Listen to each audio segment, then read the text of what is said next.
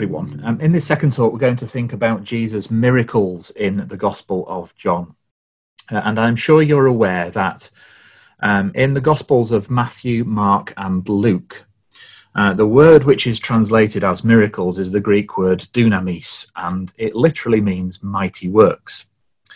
But when we come to the Gospel of John, he uses a different word. So he uses the Greek word semeion or semia, and that means sign. So John has a different vocabulary to describe the signs, the miracles of the Lord Jesus Christ. And indeed, if we were to look at a modern translation of the Bible, then we would see that Greek word being translated in that way, signs. Well, why does he do that? Why does John describe them in this way? What's the purpose of bringing to our attention the fact that Jesus is performing signs? Well, think about a sign. What comes to mind? Well, when I started thinking about this, the first thing that I thought of was a signpost, and we come across these all the time, don't we, in our lives? So, for example, if we're driving, then we would have to look for signs to tell us what the speed limit is. Or if we were driving along and we saw this sign, we would know that we could only go one way down a certain road. This sign tells us that there's danger ahead, that there are roadworks and we need to be careful and perhaps look out for some temporary traffic lights. This type of sign we've started to see a lot more of recently, haven't we? And this is telling us that we need to keep 2 meters apart from other people in order to preserve social distancing in the fight against COVID-19. I particularly like this sign. We use this kind of sign in the training that I do at work when we're teaching people about visual management. If you hit this sign, then you will hit that bridge. And, you know, it's obvious, isn't it? And it's simple, but it works. And drivers will know if they're in tall vehicles that if they clip that sign, then they need to be careful, don't they? They don't need to be going any further. So that's what signs do. They impart information to us. They provide us with data. They tell us something, don't they? That's the purpose of signposts and signs. And it's the same in John's Gospel. The signs of John's Gospel are written in a particular way to tell us something, to teach us a lesson, to impart information to us that we might learn things from them.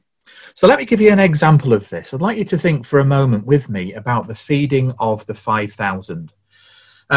So the point is that the feeding of the 5,000 is much more than just a miracle about Jesus multiplying bread and fish and feeding 5,000 hungry people. Of course, that's there on the surface of the story, but it goes much deeper than that, because the Lord Jesus in John's Gospel, and by the way, only in John's Gospel, goes on to tell us, after that, I am the living bread, which came down from heaven. If any man eat of this bread, he shall live forever. He says, I am the bread of life.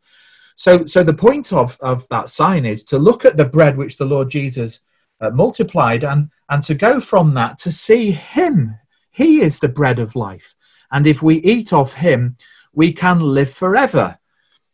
But it's a bit of an odd phrase, isn't it? You know, what does it actually mean to eat of this bread, to eat of the Lord Jesus Christ? Well, he goes on later in John chapter 6 to tell us what this means. He says, the words that I speak unto you, they are spirit and they are life. So to eat of the bread of life and live forever is to listen to the words that the Lord Jesus speaks to us, because they are spirit and they are life. And it's Simon Peter who appreciates this towards the end of the chapter when he says to the Lord Jesus, Lord, to whom shall we go?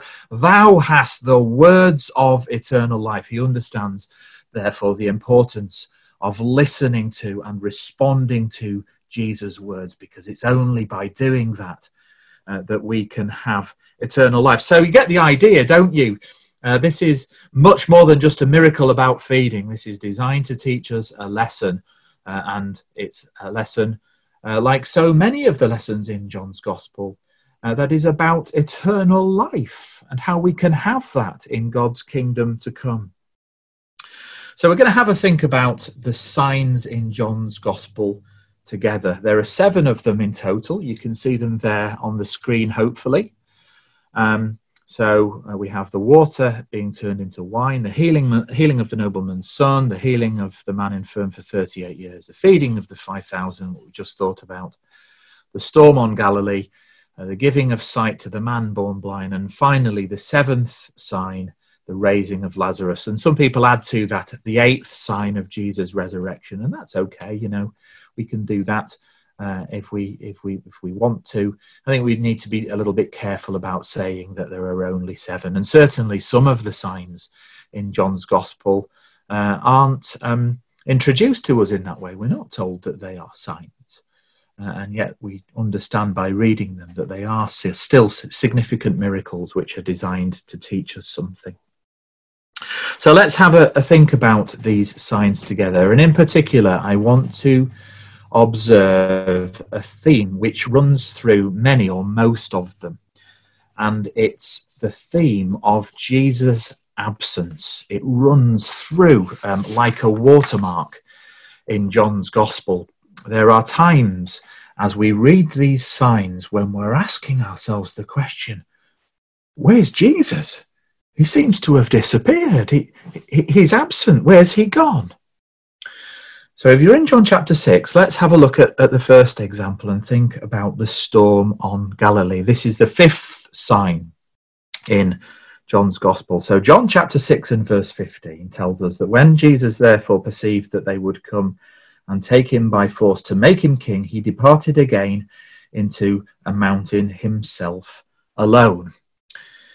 And the disciples go off by themselves. Verse 16 tells us, when even was come, his disciples went down unto the sea, and they entered into a ship and went over the sea toward Capernaum. And it was now dark, and Jesus was not come to them. And there's a storm on Galilee, verse 18. The storm arose by reason of a great wind that blew. And verse 19 tells us that when they had rowed about 25 or 30 furlongs, they see Jesus walking on the sea and drawing nigh unto the ship. And they were afraid, but he saith unto them, it is I, be not afraid. Then they willingly received him into the ship, and immediately the ship was at the land whither they went. And Matthew's Gospel adds a few details that aren't here in John. So, for example, in Matthew, we're told that they think Jesus is a ghost when he comes to them on the water. He says to them, be of good cheer, it is I. And it's in Matthew that Peter goes out on the water to Jesus, and he starts to sink, doesn't he? And Jesus reaches out his hand and he saves Peter. But all of that is missing from John's Gospel. Instead, John includes a detail which I'd like us to go back to. If you look at John chapter 6 and verse 18, we're told there that it was now dark and Jesus was not come to them. Sorry, it's in John chapter 6 and verse 17. It was now dark and Jesus was not come to them. And John states that explicitly. And that same statement is missing from the Mark and the Matthew accounts of this miracle. So although we know that the disciples are alone from those Gospels, yet it isn't explicitly stated. It's only John that tells us that Jesus was not come to them. And that's significant. And I would suggest that you highlight that in your Bibles. This is a theme which we're going to see running through the signs in John's Gospel. It's the theme of Jesus being absent. He is not with his disciples. And John wants us to understand that, and that's why he makes this point about it. Well, before we think about the significance of that, I'd like us to think about another example. So if you come with me to John chapter 4, we'll think about the second sign now, and this is the healing of the nobleman's son. So John chapter 4 and verse 46 tells us that Jesus came into Cana of Galilee, where he made the water wine, and there was a certain nobleman whose son was sick at Capernaum. And when he heard that Jesus was come out of Judea into Galilee, he went unto him and besought him that he would come down and heal his son, for he was at the point of death. So we get the point, don't we? This man goes to meet Jesus, and it's important to this man that Jesus comes with him, that they go back to his house, because he believes that Jesus can help his son, who is at the point of death. And Jesus says there in verse 48, then said he unto him, except ye see signs and wonders, ye will not believe. And the nobleman saith unto him, Sir, come down, ere my child die. So there it is again. It's really important to the man that Jesus comes, and he comes now, because this is a desperate situation, and his child is about to die. If only you will follow after me, Jesus, then you'll be able to do something, and you'll be able to heal him. And you notice there, we just read on in verse 50, Jesus saith unto him, Go thy way, thy son liveth. If we just put that together with the phrase there at the end of verse 47, for he was at the point of death. And there at the end of verse 49, he says, Sir, come down, ere my child die. And Jesus is going to say, Thy son liveth. This is another example of how this theme of life is being developed in John's Gospel. Remember, Jesus came to the man, didn't he, who was there infirm by the pool for 38 years. And he raised him from dead, from being dead, from being in that situation for 38 years, like dead Israel in the wilderness. He raised him to a new life. He said, Arise, take up your bed and walk. And now Jesus is coming to give life again, isn't he, to the son of this man who is at the point of death. He's about to die. And Jesus is going to say, isn't he, don't worry, your son will live. Thy son liveth.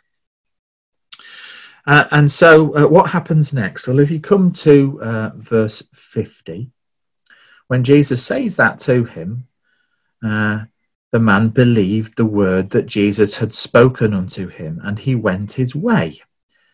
And as he was now going down, his servants met him and told him, saying, Thy son liveth. So this is really important, isn't it? It's another example of Jesus being absent. He speaks, he says, Thy son liveth. And this man has to go and find out, but Jesus doesn't go with him. And instead he finds out when he gets back that it has been indeed according to Jesus' word, and his son is healed. And if you come to verse 52, then inquired he of them the hour when he began to amend, and they said unto him, Yesterday at the 7th hour the fever left him. So the father knew that it was at the same hour in the which Jesus said unto him, Thy son liveth, and himself believed, and his whole house. So at the very moment that Jesus spoke and said those words, Thy son liveth, the father understood that it was at that point precisely that the son was healed, and he believed with the whole of his house. So this is another absence miracle. In fact, that's the whole point of the miracle. Jesus deliberately doesn't go with the man. And what does that teach us? It teaches us that the man had to have faith. He had to believe as he was making that journey back home with every step of the horse as he went. He had to believe in what Jesus had said and believe that when he got home, his son would be alive and would have been healed. This is a sign which is all about the importance of faith. When Jesus isn't there, what do we need to do?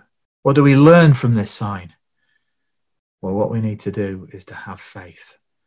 And that's what the man would come to appreciate. And that's what the disciples would have to appreciate too, as they were there on the water alone, as Jesus was not come to them. As the storm raged about them, it was a time for them to trust in the Lord Jesus Christ, to believe in him, and to have faith.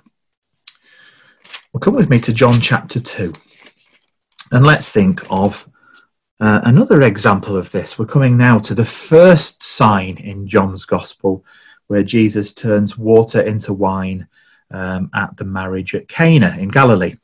John chapter 2 and verse 1, let's just set the scene.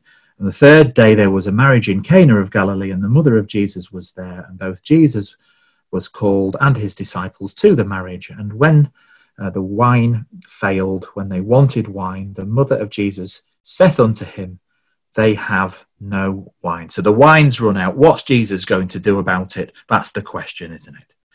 And if we come to verse 6, we're told that there was set there 6 water pots of stone after the manner of the purifying of the Jews, containing 2 or 3 firkins apiece. So these are huge water pots which have been placed at the feast in order for people to wash. This is washing water. This isn't drinking water, by the way. Jesus is going to do something with it, isn't he? Verse 7, Jesus saith unto them, fill the water pots with water, and they filled them to the brim. And he saith unto them, draw out now, and bear unto the governor of the feast. And they bear it. So the servants fill up the water pots. They do as Jesus has said. They draw out the water and are going to take it to the governor of the feast in order that he might drink it. And so all of this has been done really quite privately at the so far up to this point. Jesus hasn't made a scene at all, has he? He's very quietly said to the servants, go away and do that, fill up the water pots, and then draw of the water and take it to the governor. Well, what happens next? Look at verse 9.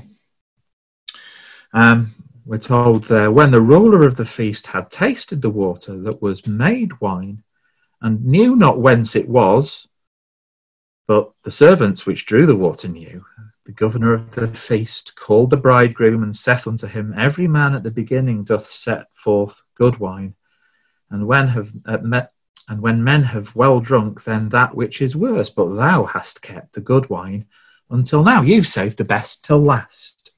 But do you notice there how we're told that the governor of the feast, and I've underlined it there on the screen for you, knew not whence it was, but the servants which drew the water knew.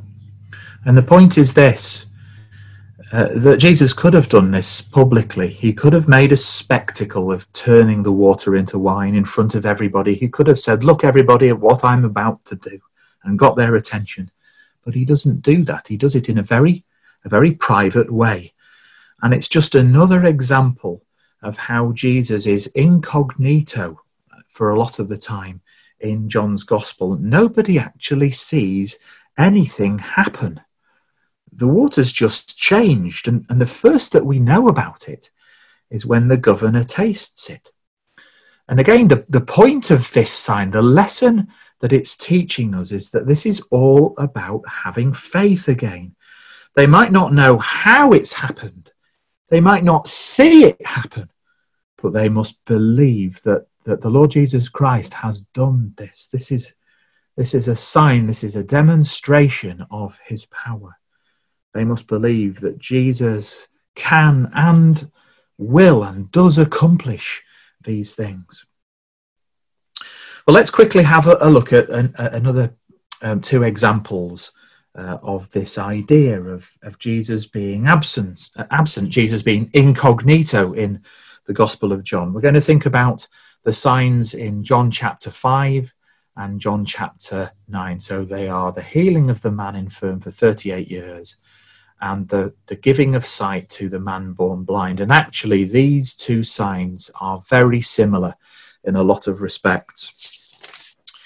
Okay, so come over first then to John chapter 5. We looked at this in our first talk, but let's just remind ourselves of some of the things that happen. So John chapter 5 and verse 5. And a certain man was there which had an infirmity 38 years. And we thought about what that means. Verse 8, Jesus saith unto him, rise, take up thy bed and walk. And immediately the man was made whole and took up his bed and walked. So that's the miracle. What happens next? Well, look at the end of verse 9. We're told there that now it was on the Sabbath. It was on the same day was the Sabbath that Jesus carries out this miracle. Verse 10, the Jews therefore said unto him that was cured, It is the Sabbath day. It is not lawful for thee to carry thy bed. So this man all of a sudden starts to get interrogated by the Jewish leaders about what's happened. And it becomes very clear that the man is alone, that Jesus isn't there. Jesus is absent. And they really don't like the fact that this has been done on the Sabbath day. According to them, they had a whole list of things that you shouldn't do on the Sabbath, and I'm sure that taking up your bed was one of them. And so they're going to give this man a bit of a grilling about what has happened. Look at verse 11. He answered them, well, he that made me whole, the same said unto me, take up thy bed and walk. And then they asked him, well, what man is this which said unto thee, take up thy bed and walk? And where is he? Which man has done this? And it's clear that he's not there, because they're asking in effect, well, where is he? Point him out to us. And if you come to verse 13, he that was healed wist not who it was, for Jesus had conveyed himself away, a multitude being in that place. And that's really important. John, once again, is underlining, is emphasizing, is highlighting this aspect of this sign, that Jesus isn't there. Jesus is absent for a period. And it's going to be a time which makes it very awkward for this man. He's going to have to answer some really difficult questions when Jesus isn't there. But then in verse 14, afterward Jesus findeth him in the temple and said unto him, behold, thou art made whole, sin no more, lest a worse thing come unto thee. And isn't it lovely that actually, although for a time Jesus isn't there, yet he comes back, doesn't he? Because he knows that the man needs him. And he knows that the man has some more things to learn. The man has been born again, you see. He started a new life. He once was dead, and now he is alive and beginning a new life in Christ. He needs to understand that sin isn't an option anymore. He needs to leave those things behind and instead follow the example of the Lord Jesus Christ and seek to please the Lord God in everything that he does.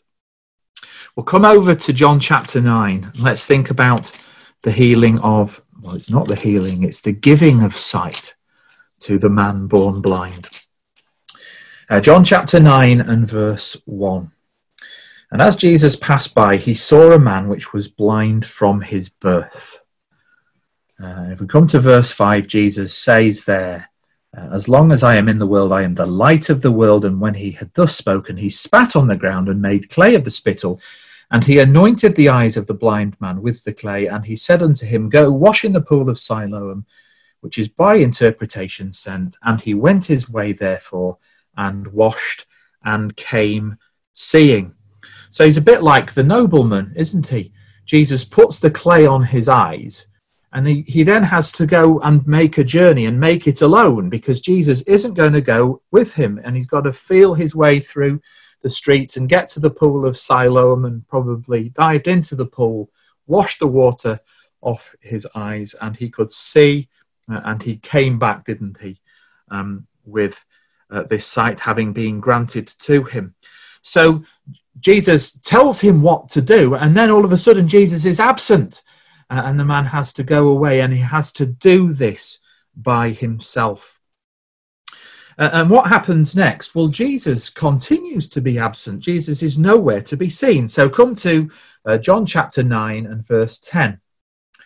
Therefore said they unto the man, that's the man born blind, well, how did this happen? How were thine eyes opened?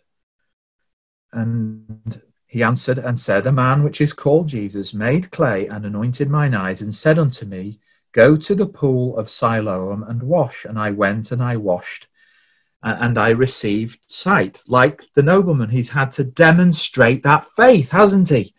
To go and do what Jesus has said, and he has had his sight given to him. And then if we come to verse 12, then said they unto him, well, where is he? And he said, I know not. And that's really important to the case that we're making here, to the development of this theme in the Gospel of John. Where is Jesus? He's not there again, is he? That the man doesn't know where the Lord Jesus has got to. And as we work our way through the chapter, we find that Jesus isn't there for much of this. He's going to only appear again at the end.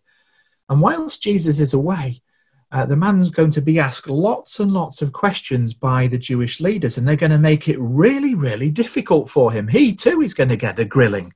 So if you come to verse 13, they brought him to the Pharisees, him that was aforetime blind.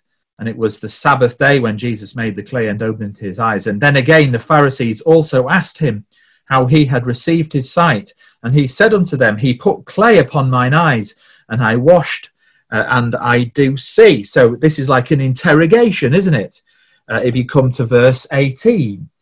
But the Jews did not believe concerning him that he had been blind and received his sight, until they had called the parents of him that had received his sight. And they're going to give the parents a grilling as well. They too are going to be hauled over the coals. And they will say, well, we don't know what's happened here. You better ask him. He's of age. He'll tell you. And they say this because they're petrified of the Jews.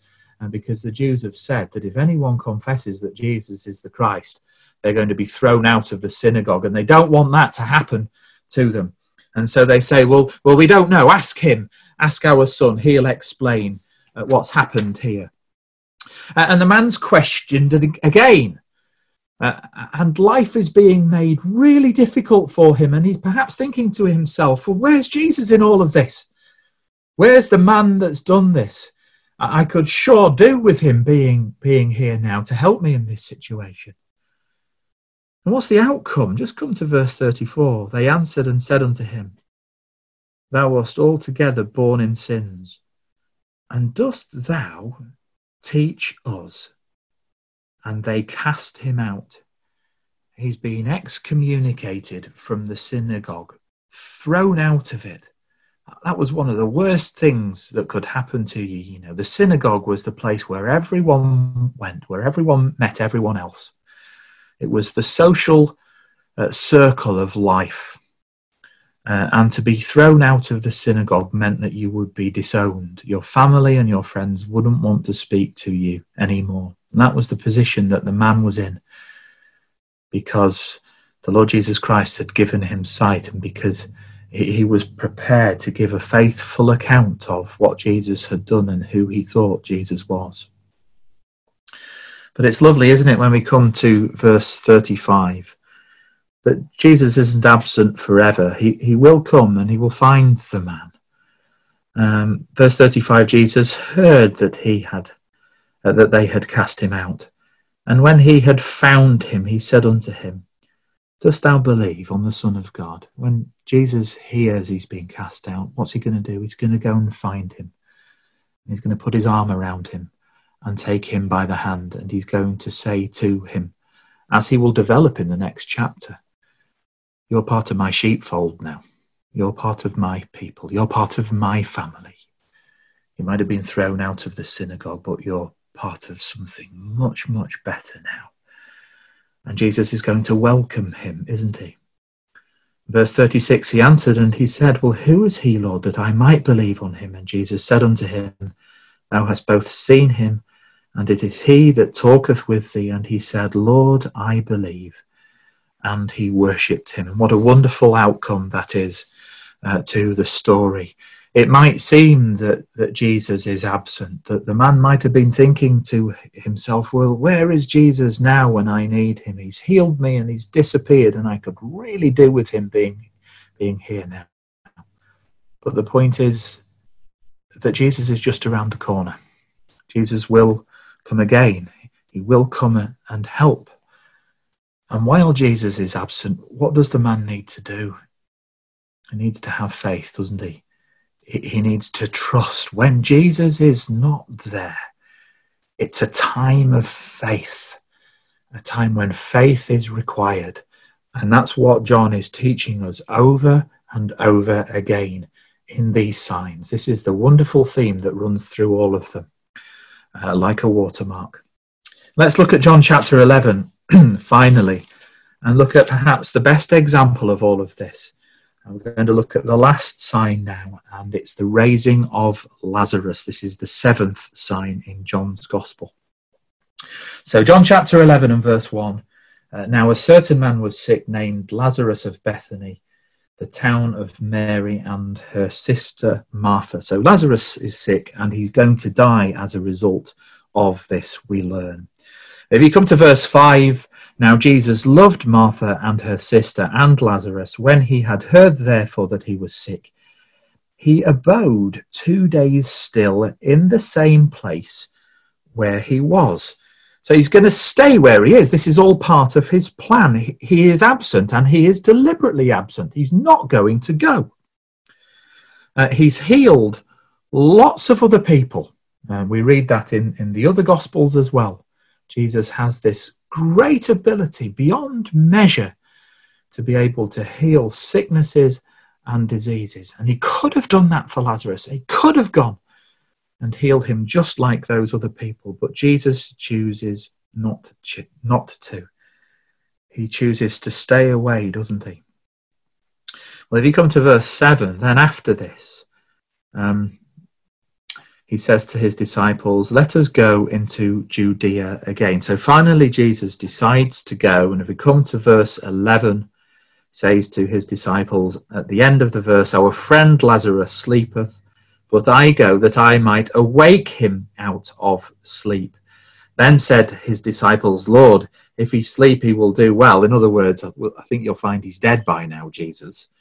And Jesus says, verse 13 tells us, howbeit Jesus spake of his death, but they thought that he had spoken of taking rest in sleep. Then Jesus said unto them plainly, Lazarus is dead. So Jesus knows this. He understands what has happened. And what Jesus is going to do is he is going to go and raise the dead. If we come to verse 15, this is a really important point. Jesus says, I am glad for your sakes that I was not there. Why? To the intent that ye may believe. Nevertheless, let us go unto him. So again, John is making the point in this sign that Jesus is not there, and Jesus is not there deliberately. This is part of his plan. Because this time, he's not going to go and heal. This time, he's going to go and raise the dead. So come over to verse 20. Jesus makes the journey over to Bethany. And verse 20 tells us that then Martha, as soon as she heard that Jesus was coming, went and met him. But Mary sat still in the house. Then said Martha unto Jesus, Lord, if thou hadst been here, my brother had not died. Why were you absent, Jesus? Why didn't you come sooner? You've healed all of those other people. You could have healed my brother. And verse 22 tells us, but I know that even now, she says, whatsoever thou wilt ask of God, God will give it thee. And Jesus saith unto her, thy brother shall rise again. So she shows wonderful faith, doesn't she? She knows that Jesus is able to bring him back to life. And she articulates and expresses that faith to Jesus in this wonderful way. And Jesus goes to the tomb, and it's on his way there that Mary, the other sister, comes to him. So look at verse 32. Then when Mary was come where Jesus was and saw him, she fell down at his feet, saying unto him, Lord, if thou hast been here, my brother had not died. And if you just look at verse 21, you can see that she asks, or she makes rather, exactly the same statement as Martha. If you had been here, then none of this would have happened. Why were you absent? Well, this is the whole point of the sign. Jesus needs to be absent in order that Lazarus might die, and in order that he might raise him from the dead. Verse 34, and he said, where have you laid him? And they said unto him, Lord, come and see. And Jesus makes his way to the tomb. But on the way, verse 39, Jesus said, take ye away the stone. And Martha, the sister of him, that was dead said unto him, Lord, by this time he stinketh, for he hath been dead 4 days. And perhaps we're seeing a little chink in the armour of her faith here. It's too late, Jesus. He's been dead for 4 days. After 4 days, or after 3 days, on the 4th day, corruption started to set in and the body started to rot and to decay. That's why it's important that Jesus was only in the grave for 3 days and 3 nights. Corruption did not set in. The Lord did not suffer his Holy One to see corruption. But on the 4th day, in Lazarus' case, it's too late. He started to rot. He started to stink. Martha says to Jesus, how can you do anything about this now? The time has gone. But verse 41, then they took away the stone from the place where the dead was laid, and Jesus lifted up his eyes and said, Father, I thank thee that thou hast heard me, and I knew that thou hearest me always, but because of the people which stand by I said it, that they might believe that thou hast sent me. And when he had thus spoken, he cried with a loud voice, Lazarus, come forth.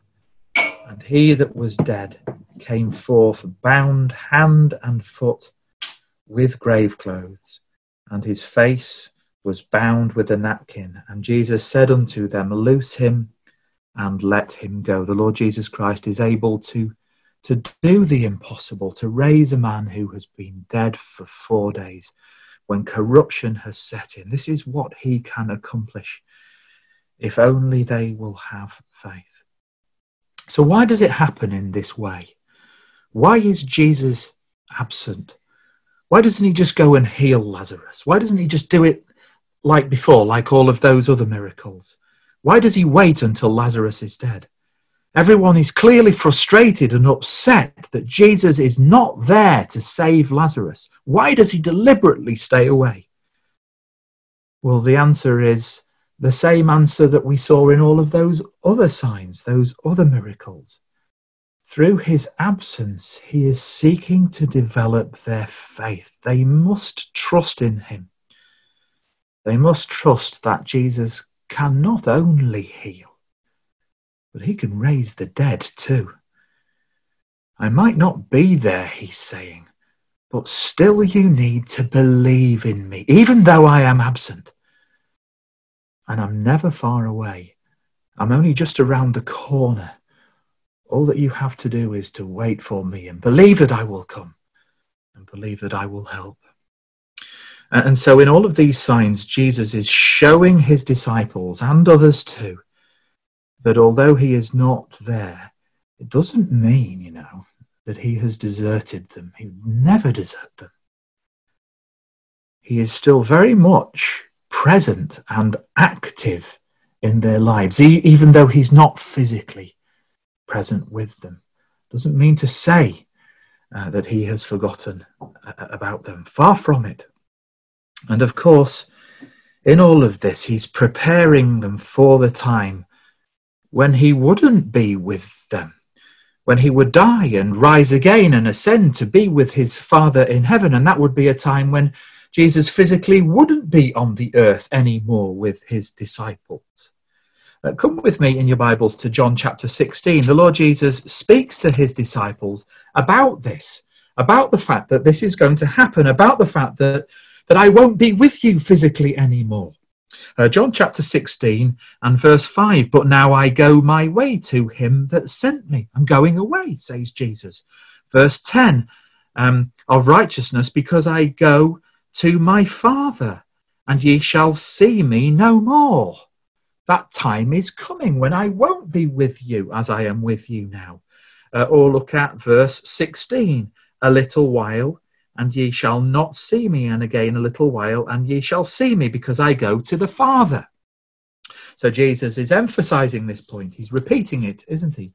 Over and over again. If you come finally to verse 28, I came forth from the Father and am come into the world. Again, I leave the world and go to the Father. So we get the idea, don't we? Jesus is going to leave them. He won't physically be there in their lives anymore.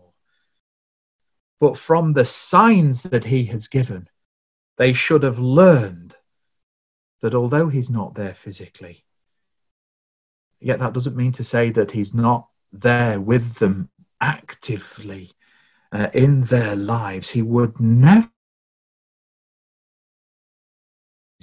be there and always be active when you need me. And it's the same for us in our lives, isn't it? Jesus is not here with us physically today, and yet we know, don't we, that he is still ever present in our lives. And you know, there are times when we go through difficulties, when we feel anxious or worried in our lives about something. There are times when we're not sure what to do. We're not sure where to turn. We might feel like the disciples as the wind roared and the waves crashed against the boat. We might feel desperate like that. We might be petrified by the difficulties that we face in our lives. We might not know what decisions to make and which way to turn and who to talk to. Those are experiences that all of us are going to face from time to time. And during those times, it might seem to us that we are alone. But you know, we never are. The Lord is always with us. The Lord Jesus says to his apostles there at the end of Matthew chapter 28, these are his final words in the Gospel of Matthew. Lo, I am with you always, even unto the end of the world, even unto the end of the age, right up until the point when the kingdom is here. Jesus is saying to them, I will be with you. And he's with us too. He's with us every step of the way which leads to the kingdom of God. It's in the letter to the Hebrews that we're told that he hath said, I will never leave thee, nor forsake thee. All we have to do is to have faith and to ask for help, and that help will be granted in our lives. We're in John chapter 16, just come to verse 23, because we're told how it is that we ask for help in Jesus' absence. John 16, verse 23, in that day ye shall ask me nothing. Verily, verily, I say unto you, whatsoever ye shall ask the Father in my name, he will give it you. So you'll be able to pray unto God, pray unto the Father, and he will answer your prayers. Verse 24, hitherto have ye asked nothing in my name. Ask, and ye shall receive, that your joy may be full. If we pray to God in the name of the Lord Jesus Christ, then the Lord will hear our prayers and he will always answer us. If we pray through Jesus, he will always be there to help us. The letter to the Hebrews writes these words about the way that the Lord Jesus is active in this process of prayer. It says, wherefore he is able also to save them to the uttermost that come unto God by him, seeing he ever liveth to make intercession for them. He is our intercessor, and when we come to God in prayer, he always makes that prayer possible. He always makes it possible for us to be heard. And God will always listen to us because of the Lord Jesus Christ, because he is there. God's ears are open for Jesus' sake, we're told. And whenever we make those prayers, we have tremendous reassurance, you know, because the Lord Jesus Christ understands what we're going through when we pray. Hebrews tells us in another place that we have not an high priest which cannot be touched with the feeling of our infirmities, but was in all points tempted like as we are, yet without sin. Whatever it is that's happening in our lives, whatever the temptation, whatever the trial, whatever the difficulty, whatever the infirmity, as the writer describes it, Jesus understands it. Why? Because he went through the same difficulties in his life. He understands what we're going through. He emphasizes, and so whenever we come boldly to the throne of grace, we may obtain mercy and find grace to help in time of need. The writer to the Hebrews goes on Jesus knows just what we're going through, and so Jesus knows just how to help us. And we will always find the help that's perfectly suited to the situation that great comfort it is. No, the Lord Jesus isn't with us physically in our lives, but he is with us every step of the way to the kingdom, and he is present and active in our lives, in everything that we do. And all that we have to do is to lay our lives before the Father in prayer, and we have this wonderful comfort that those prayers will be heard and those prayers will be answered. And so I'd like to come finally to these words in John chapter 16 and verse 16, and just leave you with this.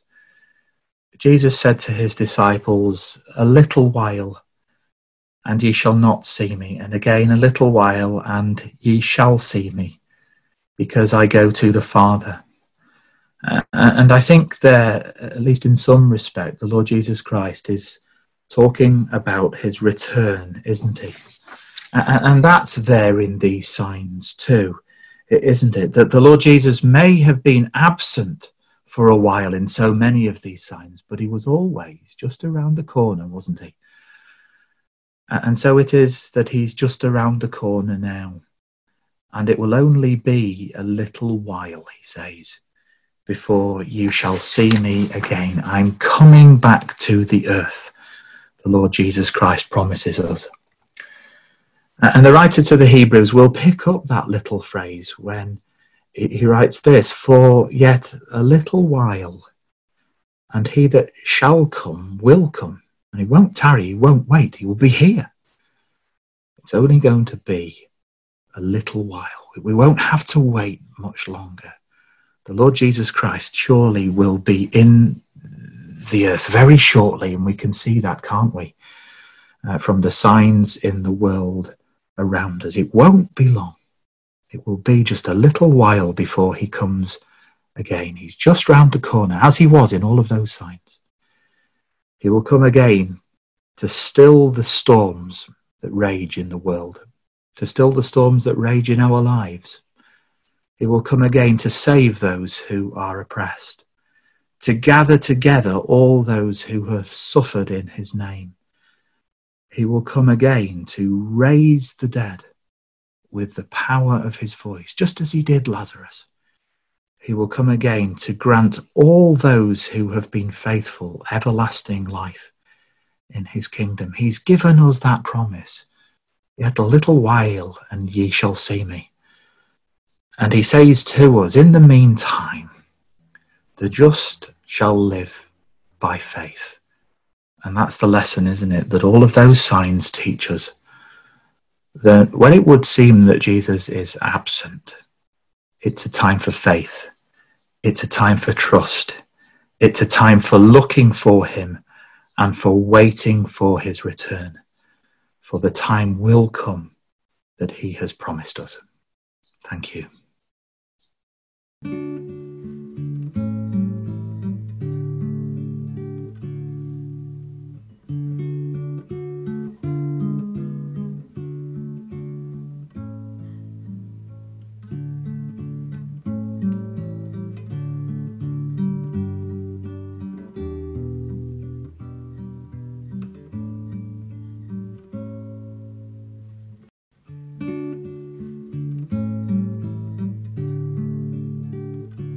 It's been a difficult year, hasn't it? Who would have thought that 2020 would have turned out like this? The news has been full of bad news, hasn't it? We've seen coronavirus hit the world and millions of people have been infected. Hundreds of thousands of people have lost their lives. Many more are seriously ill.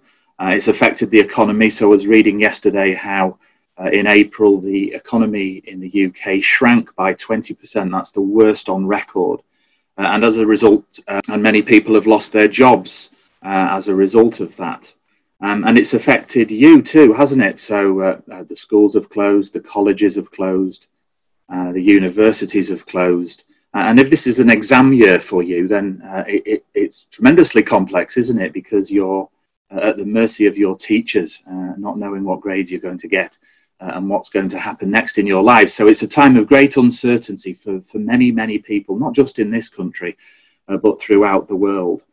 And then there's lockdown and there's social distancing, and the bad news just keeps going on and on, doesn't it? But I want to park the bad news. I want to leave that behind, because this afternoon instead, I want us to focus on good news and on positive things. We're going to have a positive outlook in our talks this afternoon, and we're going to think about the good news, that is the gospel. And in particular, the gospel that we're going to look at together is the Gospel of John. And you know, it has an incredibly positive message for us amongst all of this negativity. It's a gospel which is full of hope.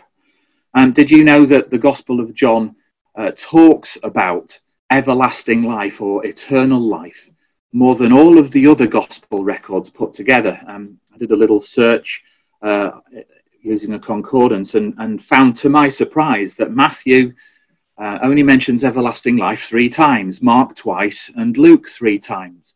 But when we come to the Gospel of John, well, we find that phrase or a similar phrase being used 17 times. So this is a great theme which runs through this gospel, this idea that the Lord Jesus Christ has given us hope of everlasting life in the kingdom when he will come again.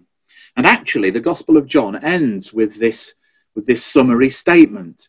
It says there in John chapter 20 and verse 30 that many other signs truly did Jesus in the presence of his disciples, which are not written in this book, but these are written. In other words, all of the material that's there in John's Gospel has been specifically selected.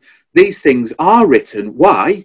That ye might believe that Jesus is the Christ, the Son of God, and that believing ye might have life through his name. And that's our Heavenly Father's greatest wish, that he may be able to grant us everlasting life in the kingdom when Jesus will come. And that's why this gospel has been written. That's what John's telling us there. These things are written that we might know about the Lord Jesus and all that he has done for us, and that we might believe that, so that God can give us a place in his kingdom if we faithfully respond to that word. So that's what we're going to be thinking about together this afternoon, this great positive message, this good news that's contained in the Gospel of John about life through his name. Well, will you come with me to that chapter that we've just read, to John chapter 3, and we're going to kick off by thinking about this man, Nicodemus, who came to meet Jesus by night. John chapter 3 verse 1 tells us that there was a man of the Pharisees named Nicodemus, a ruler of the Jews. The same came to Jesus by night and said unto him, Rabbi, we know that thou art a teacher come from God, for no man can do these miracles that thou doest, except God be with him. And Jesus answered and said unto him, Verily, verily, I say unto thee, except a man be born again, he cannot see the kingdom of God. So there's Jesus saying to Nicodemus, if you want to be part of the kingdom, there is a prerequisite. There's something that you must do. You must be born again. And Nicodemus doesn't understand what Jesus is saying. He doesn't know what it means to be born again. And so he says to the Lord Jesus, well, how can a man be born when he is old? There in verse 4. Can he enter into his mother's womb for a second time and be born? And Jesus answered, verse 5, Verily, verily, I say unto thee, except a man be born of water and of the Spirit, he cannot enter into the kingdom of God. So there Jesus qualifies what he had meant by being born again. Being born again means to be born of water and of the Spirit. Well, what does that mean? Well, being born of water, I think, is relatively obvious. I think the Lord Jesus is speaking about being baptized, that's something that's necessary if we're to be part of the kingdom. But he also talks about being born of the Spirit. What does that mean?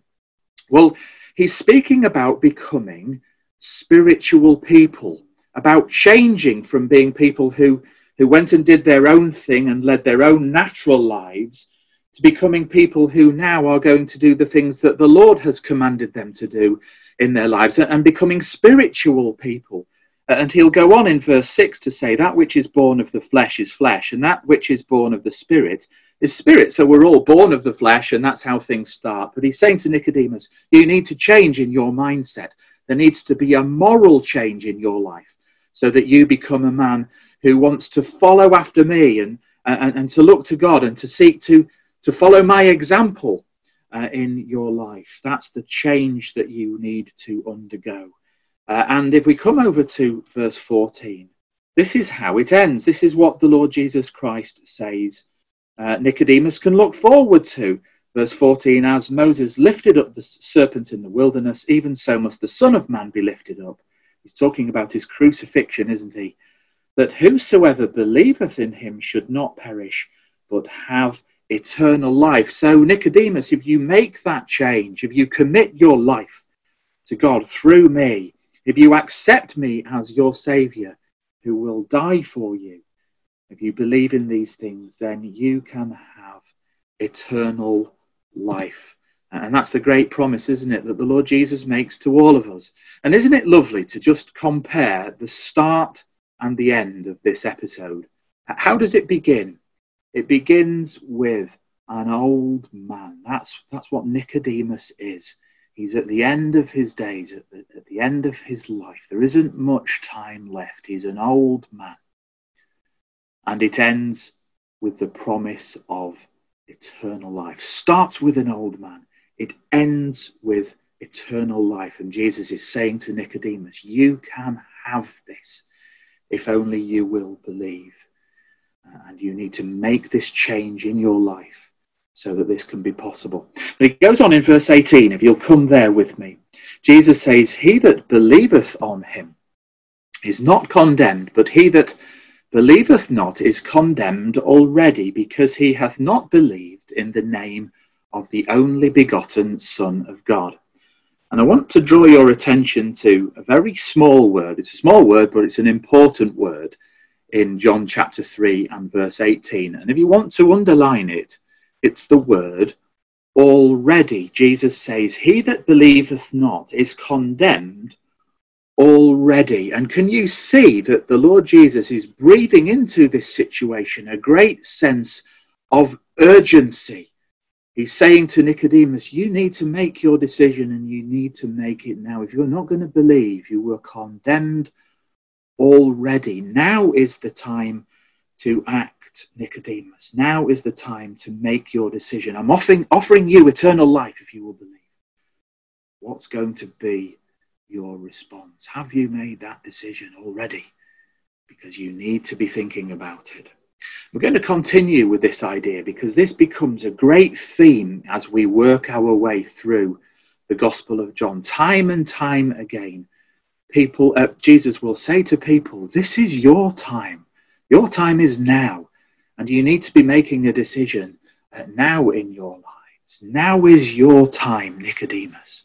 That's what Jesus is saying to him. So if you come over with me to John chapter 4, and we're going to think now about the next episode in John when Jesus meets the Samaritan woman at the well. And if you come to John chapter 4, verse 5, we read there, that then cometh he, Jesus, to a city of Samaria, which is called Sychar, near to the parcel of ground that Jacob gave to his son Joseph. Now Jacob's well was there. And he's going to meet a woman. Jesus, therefore, being wearied with his journey, sat thus on the well. It was about the 6th hour, and there cometh a woman of Samaria to draw water. And Jesus saith unto her, give me to drink.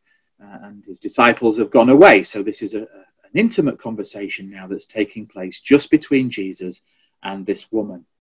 And we read there in verse 9 that the woman says to him, well, why are you asking me to give you a drink?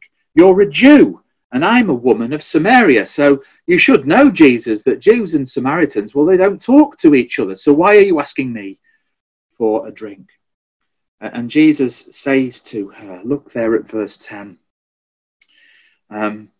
Jesus answered and said unto her, if thou knewest the gift of God, and who it is that saith to thee, give me to drink, thou wouldest have asked of him, and he would have given thee living water. I'm asking you for a drink, yeah. But if you knew who I was, it's you who would be asking me for a drink, and I'm able to give you living water, says Jesus. And if you come on to verse 11, the woman says to him, Sir, thou hast nothing to draw with, and the well is deep. From whence then hast thou that living water? And it's interesting to note there that the word which is translated as well, the well is deep, in the Greek is that word that you can see on the screen, the word phreia, okay? And it means just that. It means a well. And when we think about wells, we think about the well that we see there in the picture, don't we? Of old constructions. This one was hundreds of years old. They go down deep, don't they, into the ground. And they're static, immovable objects, and the water is right down deep in the bottom. So that's the kind of well that this word is describing here.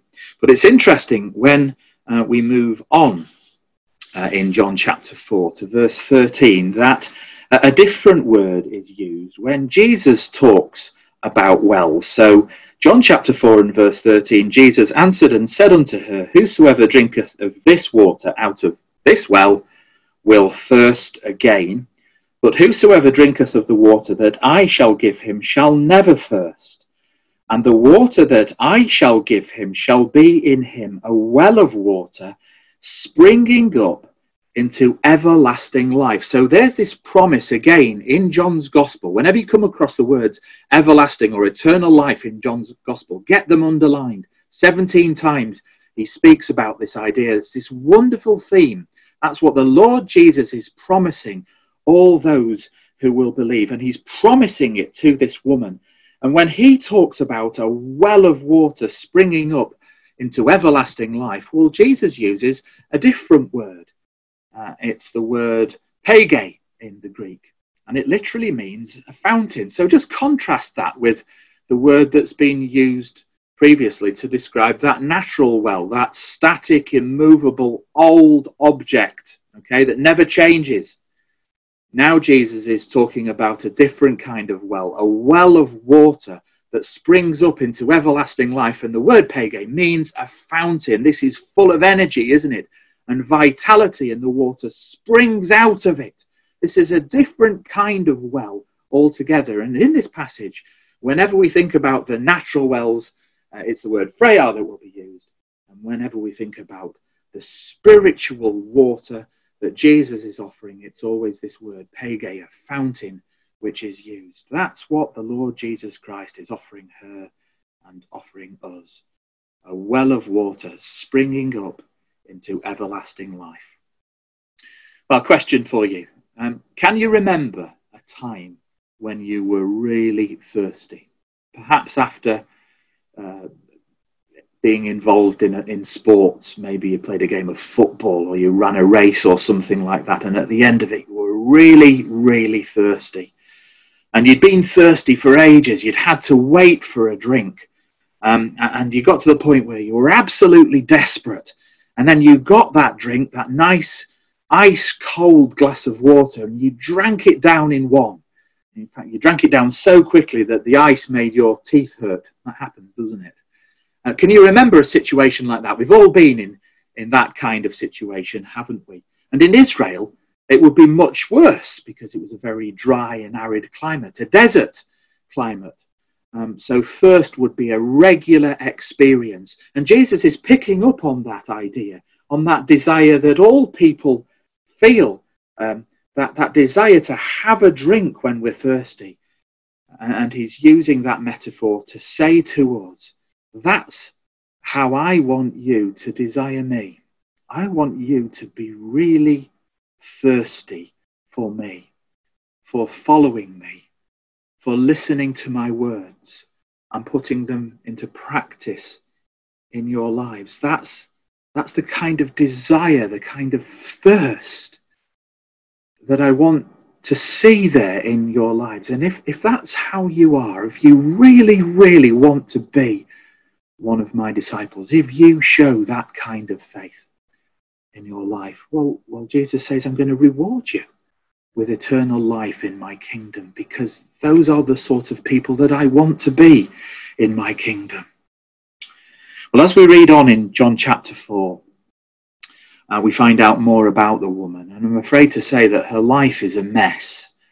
She's had 5 husbands, and she's on husband number 6, and she's got all sorts of funny ideas, as the Samaritans had, about where she should worship. So the Samaritans believed that they should worship the Lord God at Mount Gerizim.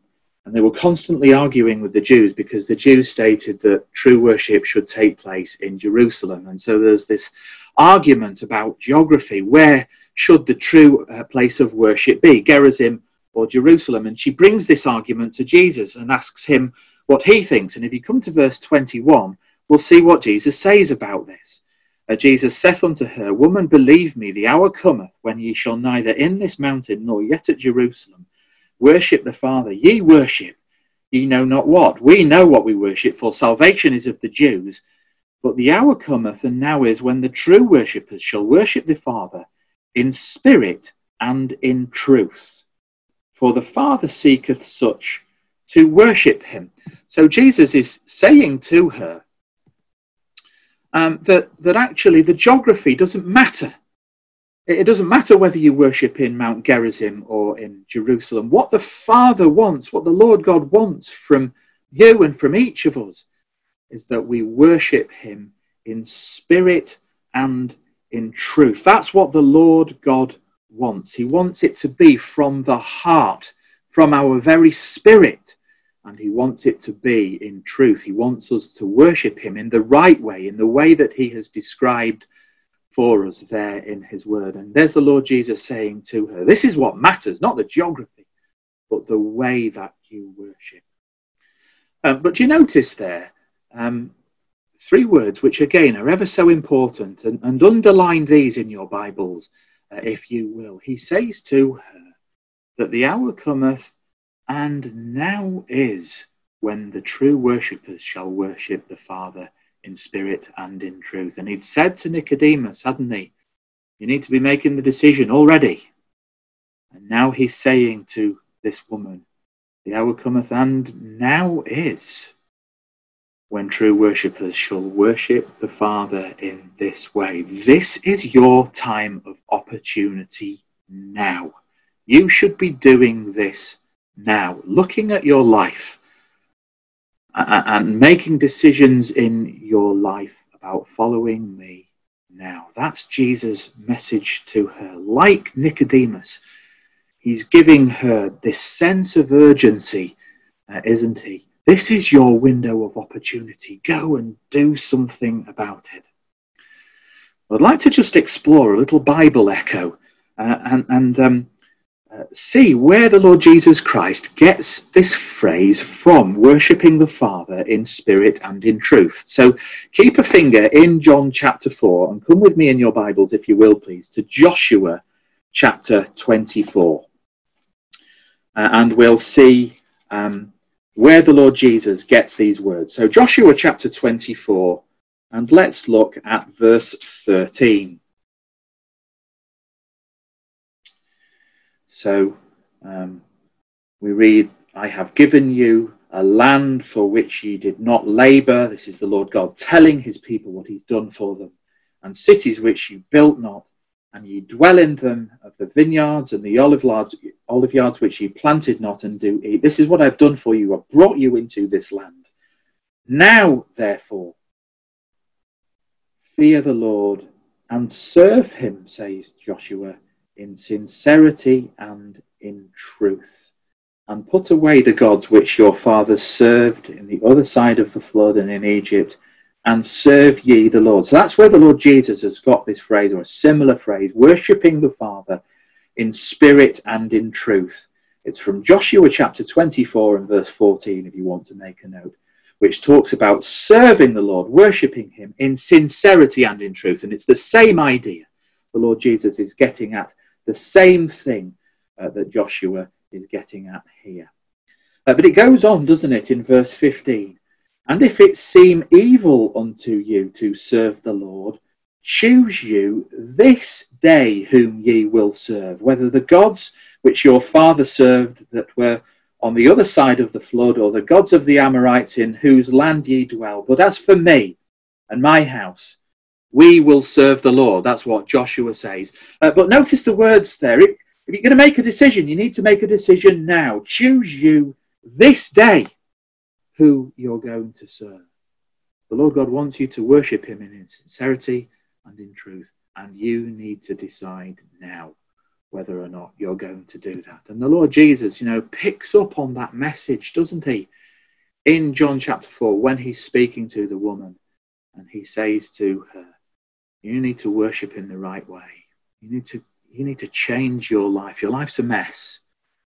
You need to change that life. You need to believe in me. And you need to come to worship the Father in the right way through me. And now is the time to be doing something about it. Now is the time to make that decision. And so we can see, can't we then, that the Lord Jesus Christ is offering this woman, as he had offered Nicodemus, the great promise of everlasting life. But it's up to her to make a response. And what is that response? Well, if you come over to verse 25, we'll see. The woman saith unto him, I know that Messiah cometh, which is called Christ. When he is come, he will tell us all things. And Jesus saith unto her, I that speaketh unto thee am he. I am the Messiah. And it goes on in verse 28.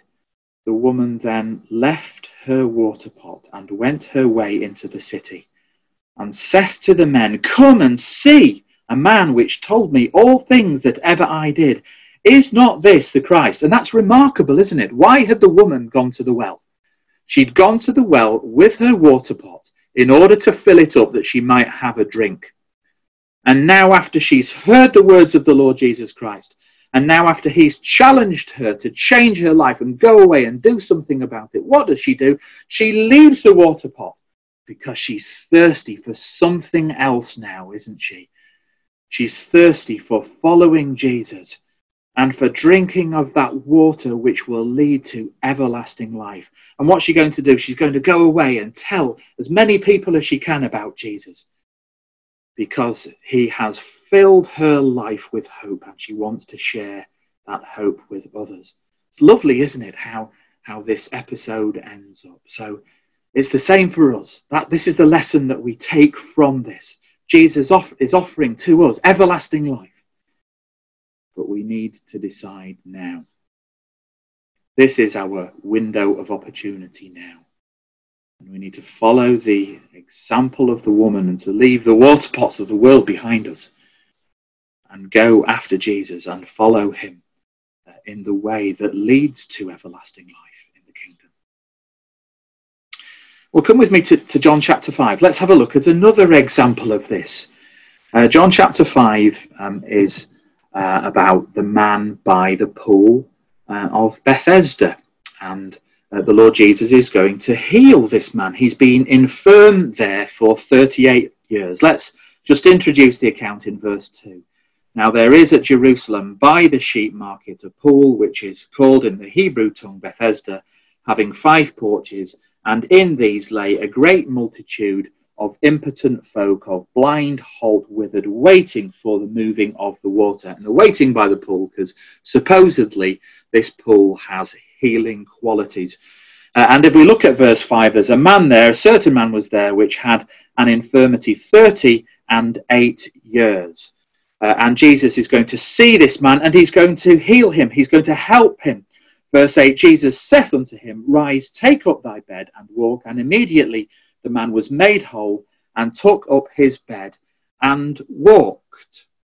And I'd like to draw your attention to another Bible echo that's going on here. We've been told in those words that the man was there for 38 years, and Jesus tells him to rise up, to take up his bed and walk. Right, come with me, keep a piece of paper or something in John chapter 5, and come with me to Deuteronomy chapter 2 this time. And let's just observe this Bible echo. So in Deuteronomy The children of Israel are on the threshold of going into the promised land.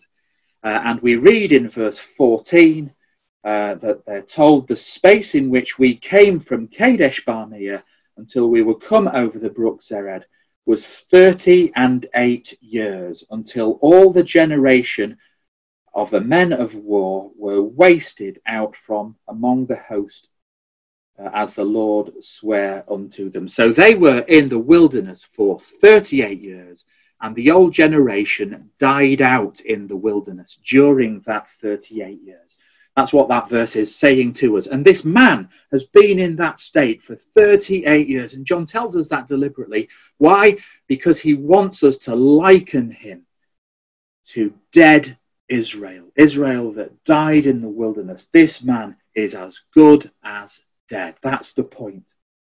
But if we come to Deuteronomy chapter 2 and verse 24, we read how they are told to rise ye up, take your journey and pass over the river Arnon. And so their entry into the promised land will begin. And notice again how the Lord picks up on those words. Rise ye up, take your journey and pass over. The Lord Jesus will say, rise, take up thy bed and walk. So although the man has been dead, if you like Israel, dead in the wilderness for 38 years, Jesus is saying to him, you can be like the new generation.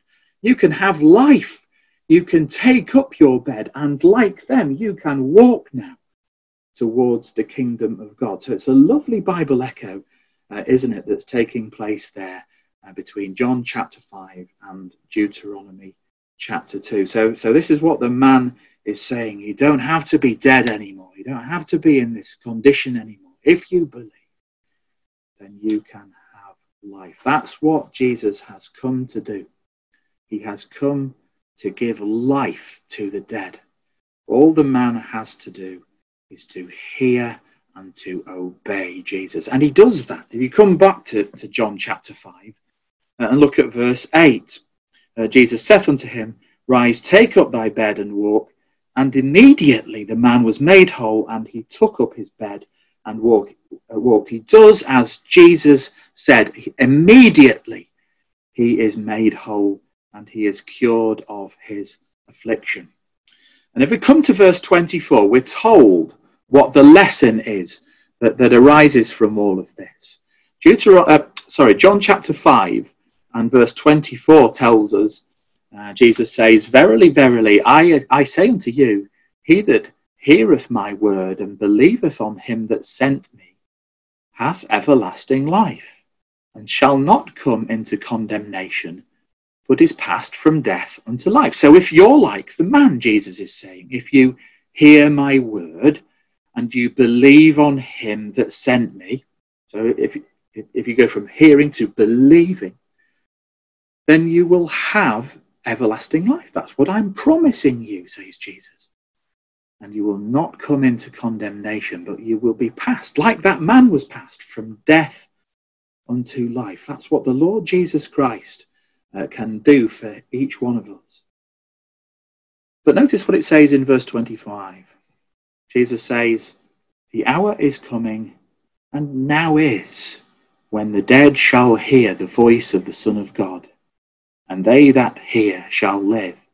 And he goes on in the next few verses to talk about the time when he will return and how he will speak and the graves will be opened and the dead will be raised. And that's what Jesus means when he says the hour is coming when the dead shall hear the voice of the Son of God and shall live.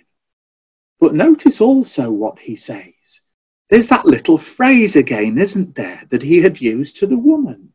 The hour is coming and now is. Get that underlined in your Bible. The hour is coming and now is, he's saying to those people who are listening, and he's saying to us, now is the time to hear. Now is the time to obey. And Jesus says, if we do that now, then we can have everlasting life in the kingdom when the Lord Jesus Christ will come. Can you see how this theme is developing all the way through John's Gospel in these accounts? The time is now to make our answer and to respond to Jesus' call. We come over to John chapter 7. We're going to have a look at one last example of this before we finish in John chapter 12. So John chapter 7 first, please. And we're going to think about Jesus' encounter with his brothers and a discussion that takes place between them. John chapter 7 and verse 2. Now the feast of the Jews' feast of tabernacles was at hand. His brethren therefore said unto him, Depart hence and go into Judea, that thy disciples also may see the works which thou doest. For there is no man that doeth anything in secret, and he himself seeketh to be known openly. If thou do these things, show thyself to the world. And can you hear in those words a bit of a challenge that the brothers are making to the Lord Jesus? If you are who you say you are, prove it. That's the idea, isn't it? If thou do these things, show thyself to the world. If you're the son of God, show it to people by the things that you do. So they're laying down this challenge for Jesus. And if we look at verse 5, we can see why they're doing this. For neither did his brethren believe in him. Well, what's Jesus' response to them? Verse 6, Then Jesus said unto them, My time is not yet come, but your time is always ready. My time's not yet come. It's not time for me to go and to fulfill all of those things that the Father has got planned for me. I know that I'm going to go to the cross and die and rise again. All of that's in the future, though. My time is not yet come. Now is not the time for those things. But he says, your time is always ready. It's not my time, you see. It's your time. Why are you looking at me? You ought to be thinking about yourselves and what your response is now in your lives. Jesus will underline that in verse 8 when he says to them, My time is not yet full come. It's not time for God's purpose for me to be fulfilled. You need to be thinking instead about yourselves. And what a powerful lesson that is for us. What an important consideration that is for us in our lives. Our time is always ready. Now is our time. Now is the time that we need to be thinking about committing our lives to the Lord Jesus Christ. Well, Jesus does go up to the feast, actually. He goes in secret. And later he stands up in the feast and he speaks to the people. And I want to cut to verse 33 and just see some of the things there that Jesus says to the Pharisees and to the Jewish leaders. So John chapter 7 and verse 33, Then said Jesus unto them, Yet a little while am I with you, and then I go unto him that sent me. Ye shall seek me, and shall not find me, and where I am, thither ye cannot come. And I can't help thinking, that his brothers who had gone to the feast would hear those words. And what's Jesus saying to them? He's saying what he's already said, that I'm with you just for a little while. And then I'm going to go and be with my Father. I'm going to him that sent me. And then ye shall seek me and shall not find me. You see, the window of opportunity is only short. There will come a time when you won't be able to find me. I think the Lord Jesus, by the way, is quoting the words of Isaiah chapter 55 when he says that, when the Lord says, Seek ye the Lord while he may be found. And it's suggesting, isn't it, that there will be a time when the Lord cannot be found, when it's too late. And there's Jesus underlining that message to his brethren and to all of those other people who are listening. Find me while you can. Life is short. Now is your time of opportunity. Now is the time to respond. Well, let's close in John chapter 12. And let's have a look at one final episode which really drives this point home, drives this theme home that we've been seeing in the Gospel of John. John chapter 12 and verse 20.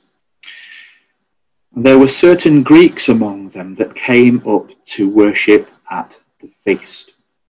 And there's going to be this big question about whether or not these Greeks ought to be allowed to see Jesus. And I think that they are admitted, and Jesus does speak to them. And they're listening when he says these words. Come to verse 23.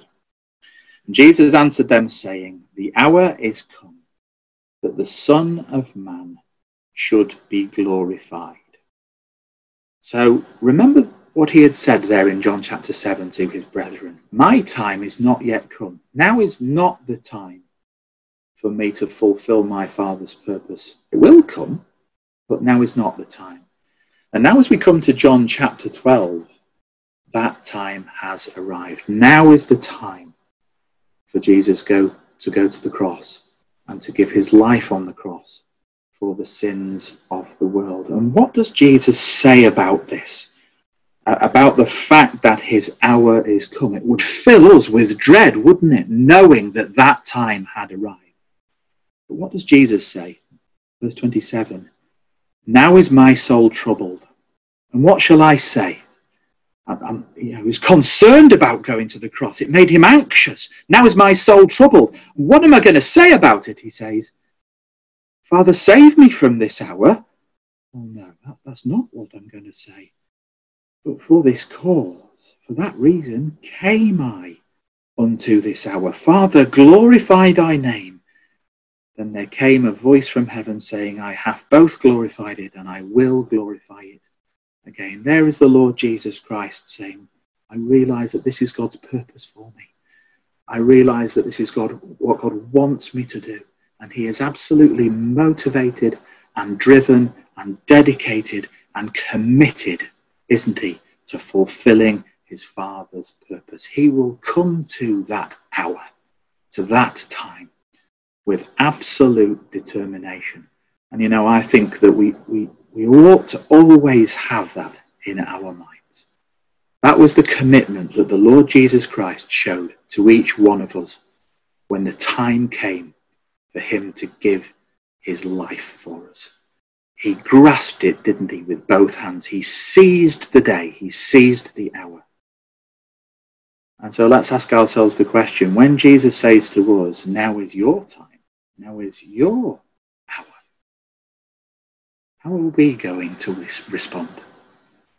Are we going to do the same for him as he did for us? That's a question, isn't it, for us to consider. We'll come to verse 24 with me. Jesus is talking about discipleship here when he says, verily, verily, I say unto you, except a corn of wheat fall into the ground and die, it abideth alone. But if it die, it bringeth forth much fruit. So he's using a metaphor from the natural world here, isn't he? When he's talking about the seed falling to the ground, and it dies and it goes into the ground. But soon it germinates and the roots go down and the plant grows up and it brings forth fruit. And he's saying that's what a life of discipleship is like. You die, the old man dies and is left behind in the waters of baptism, and you begin a new life and you grow up and you bring forth fruit to the honor and glory of your heavenly Father. So here's Jesus describing the process of discipleship, and he goes on in verse 25 to say that he that loveth his life shall lose it. But he that hateth his life in this world, if you choose to do that, to hate this life and to put it to death in the waters of baptism, well, this is what he offers you. He says, you shall keep it unto life eternal. If you show that kind of faith and belief and you put it into practice by being baptized, then the Lord Jesus Christ is offering you eternal life in his kingdom when he comes again. And that's a wonderful message, isn't it, for all of us. The Lord is saying that we can look forward to this wonderful fulfillment of God's purpose. We can be part of it. That's great news, isn't it? That's good news indeed. In a world which is full of real negativity and bad news at the moment, aren't we so wonderfully privileged to be able to read about this good news in the Word of God. This is the gospel of life, which has been extended to each one of us. And the question then is, what are we going to do about it?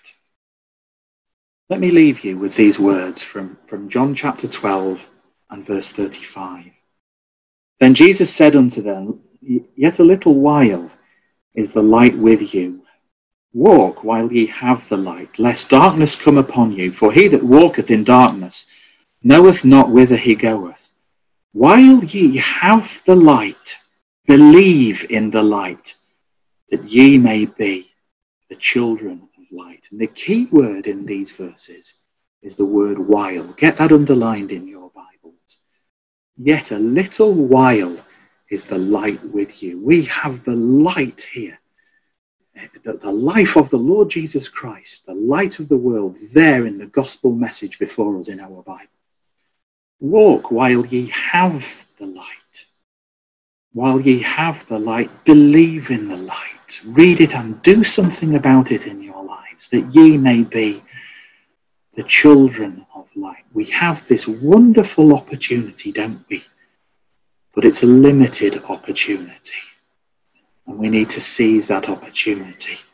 The Lord Jesus is saying to us, walk while ye have the light. We have the light now, and our time is now, says Jesus. How will we respond?